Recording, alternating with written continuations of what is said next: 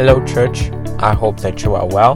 We are continuing with our series, Faithful and Fruitful, where we are looking at building a culture where every member is faithful to connect, grow, and serve, and also fruitful in reaching, discipling, and impacting our world and our city.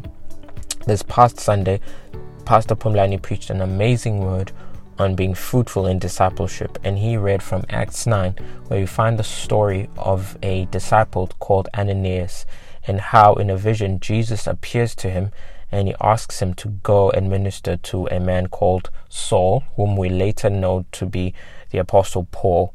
And despite Ananias's early hesitancy and fears, he actually steps out and he goes out and he ministers to Paul and ultimately helps him to become whom we all know him to be. And this message serves to be such a great reminder of the importance of being ready and available to be used by God, not just the special people, but every single last one of us.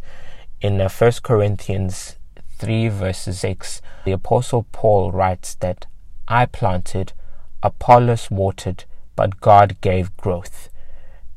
Ultimately, God is responsible for the transformation in people's lives. And I believe that every single one of us have actually experienced, as Christians, as we have experienced and continually to experience God's transformational power in our lives daily.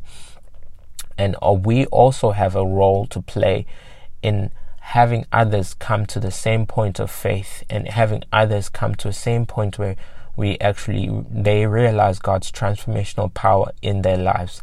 Just like Paul writes that he planted and Apollos watered, we also have a role to play in planting and watering the word of God in people's lives.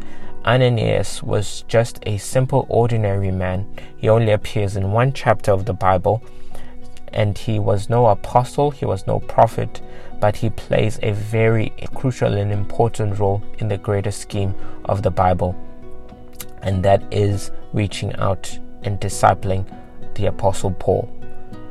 As a church, we believe that we are called to fulfill the Great Commission, which is to make disciples of all nations, and we can only do that if every single one of us begins to form a culture where we are able to listen to God and we are available to obey Him in what He is asking us to do, which is to make disciples of all nations. And we can do that by opening up our lives to non-believers, sharing the gospel with them, and teaching them the word of God.